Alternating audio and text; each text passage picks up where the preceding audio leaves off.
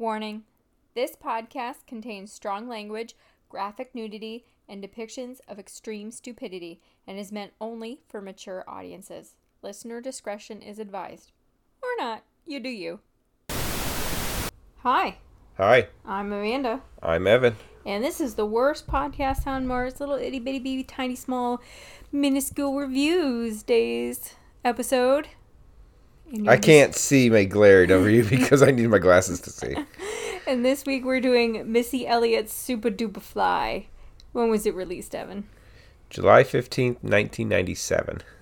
So she is from West Virginia? Virginia, I think. And I know I wrote it down in here somewhere. It's just not right in front of my face. So we're doing an artist from every state. Artist or group from every state, and she's our pick.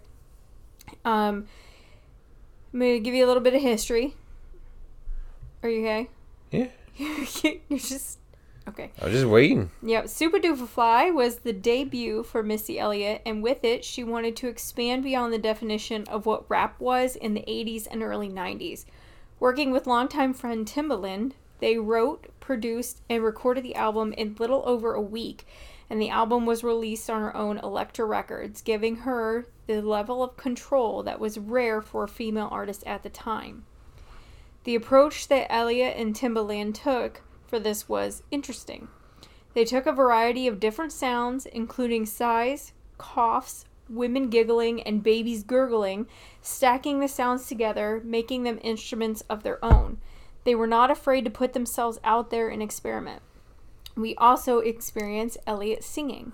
She was one of the first rapper singers, creating a staple for many artists later. And that's something that we talked about with Destiny's Child, the rap singing. Okay. That was, when was that? That was after this? It was, yes. This was, when did you say this was? 97. Destiny's Child was 99, I believe. The album went to number 1 on the R&B albums chart, which was 2 years before Billboard combined R&B with hip-hop into one chart. And yes, the title is a play on the 1972 blaxploitation film Superfly, which we are covering Friday. Fun fact, Elliott was the first female rapper to be nominated for the Songwriters Hall of Fame. So I thought that was cool. Isn't she in the Rock and Roll Hall of Fame? No, because you have to be around for 25 years and the 90s were only 10 years ago.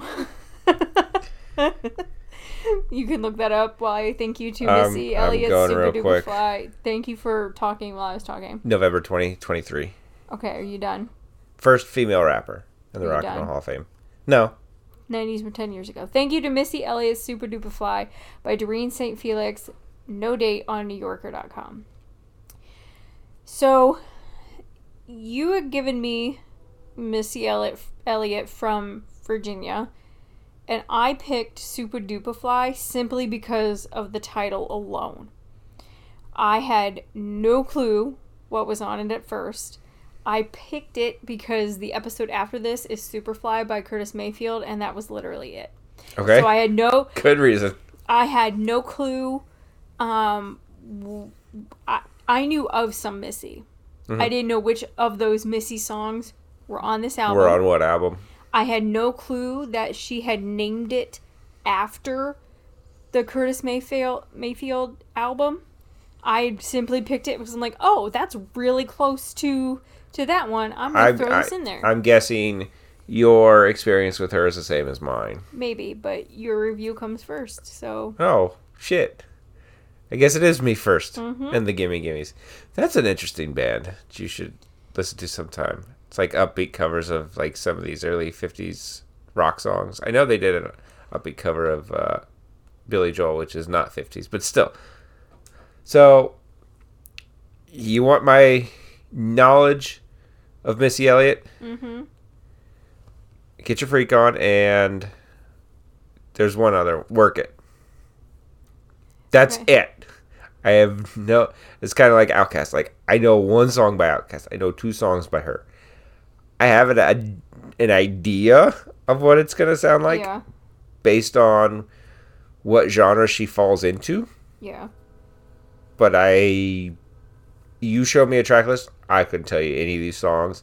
Listening to them, I couldn't tell you any of the songs. It's not something that I particularly care for, genre or not necessarily person, but based on what I've heard of her, I would say there's how many on this? 18? I think so. Somewhere in that range. So I like 10% of her work. So it's not something that I care for a lot of. So I'm not surprised that I wasn't a huge fan of it. It was also not something that I had both headphones in and was really focusing on it. Mm-hmm. So I couldn't tell you what was what or when it shifted. I mean, I could tell you who, what Busta Rhymes was on one. So I can tell you who that is because I know the name. You know, I can tell that that's not just her. There's a couple with Timbaland. I couldn't tell you who Timbaland is, but I can tell you that that is not Missy Elliott. You know what I mean? Yeah. Like I'm listening to it, like, okay, something's different about this one. So it's not something that I would have picked on my own, but based on the criteria that we laid out for Reviewsdays, I think there were a couple other Virginia artists from Virginia that I was thinking of. Like, it's not something that for this, but the only other two bands that I can think of from Virginia that I found that I remember right offhand are Guar and Lamb of God, and those are definitely different than this. Yes. So it's like, okay, we kind of, because of the one per state, where we have a couple plans for like New York, California, so we can't really do a whole lot of the East and West Coast. So we have to figure out where else we can take some hip hop from, because we should probably do some of that. You know, whether it's Atlanta or St. Louis or Chicago. Well, aside from Outkast, who else is from Atlanta that was really big? Because Nelly was from St. Louis. Well, just in general, Atlanta, I would think, would have a few options other than Outkast, based on proximity and what Outkast did. That it's not just East-West. You know, that kind of jump-started that whole thing. So I'm sure there's other from that area. Where's Donald Glover from? Isn't he?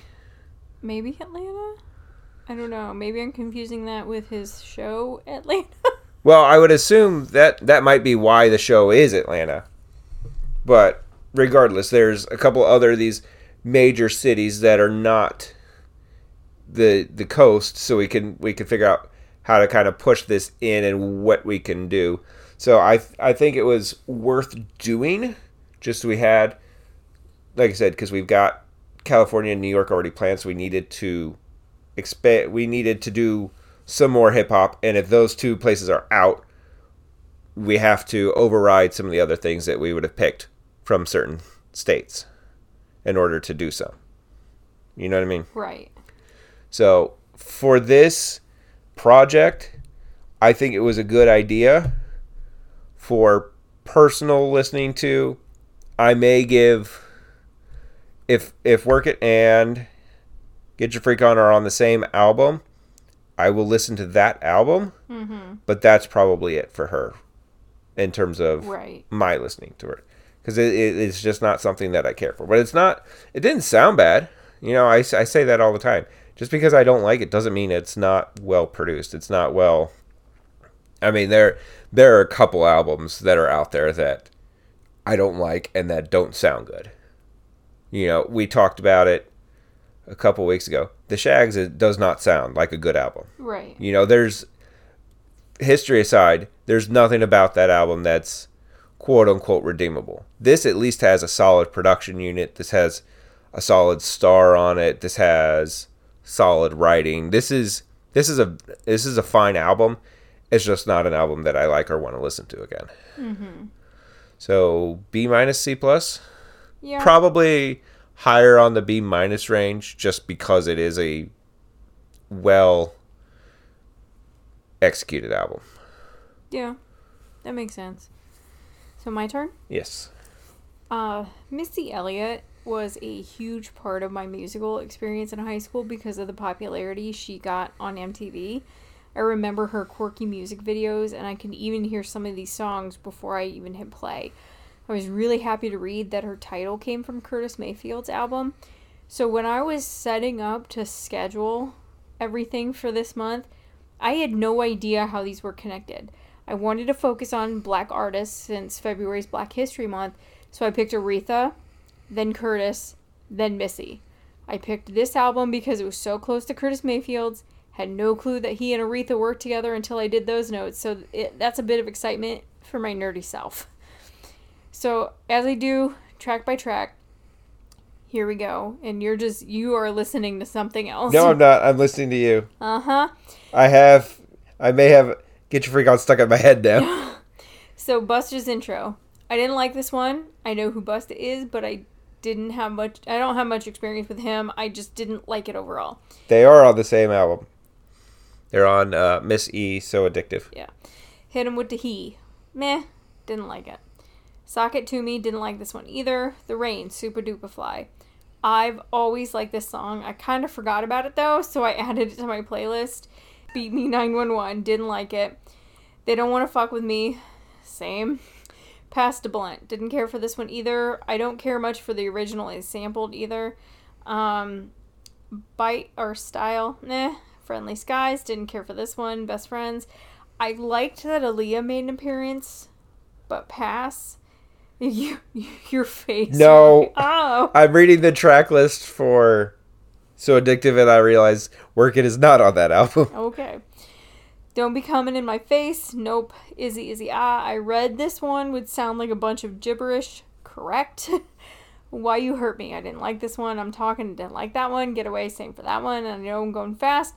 Busta's outro. Just like the intro, I didn't like it. Missy's finale. I thought it was a nice touch to end, but it's just a thank you. A spoken thank you. So, no, I didn't keep it. And overall, I was really disappointed. I remember how huge The Rain was, and I thought I would know more from this album.